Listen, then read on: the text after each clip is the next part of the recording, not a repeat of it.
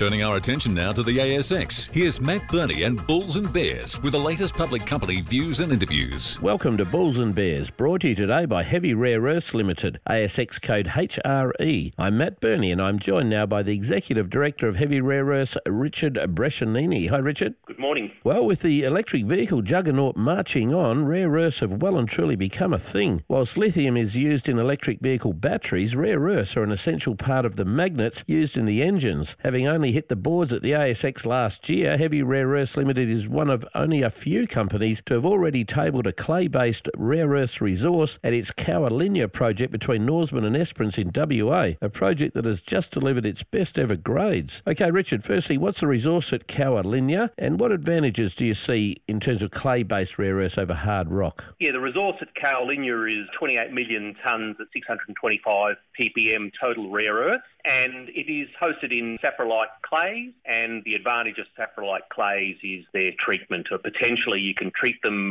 quite cheaply using weak acids or other reagents, and of course the mining costs are generally very, very low because they're shallow and generally free dig. At 28 million tonnes, not a bad start for a resource. Is it closed off now or does it still have legs? No, it still has legs, particularly the Cowalinya South deposit. We're certainly chasing that in drilling, and it's not closed off in strike. It certainly is closed off in depth, but certainly not along strike in either direction. Now, I know you recently tabled some new drill results out to the west, sort of a new discovery by the looks of it, and the grades look to be substantially better than the resource grade. Hit me with the best drill numbers from that western deposit. Yeah, in the western zone of mineralisation, we've just hit 14 metres at 3,217 ppm total rare earths from 16 metres. So again, shallow and excellent grade. As you mentioned, much higher than our average resource grade at Cowalinya of 625 ppm. A couple of other headline numbers, 10 at 2,087, 17 at 1,069. So there's some excellent grades there. And included in that first one, we had the highest ever grades that's been recorded on the project to date, in fact in the district to date, which was 0.72% total rare earths, which is an outstanding assay for clay-hosted rare earth deposits.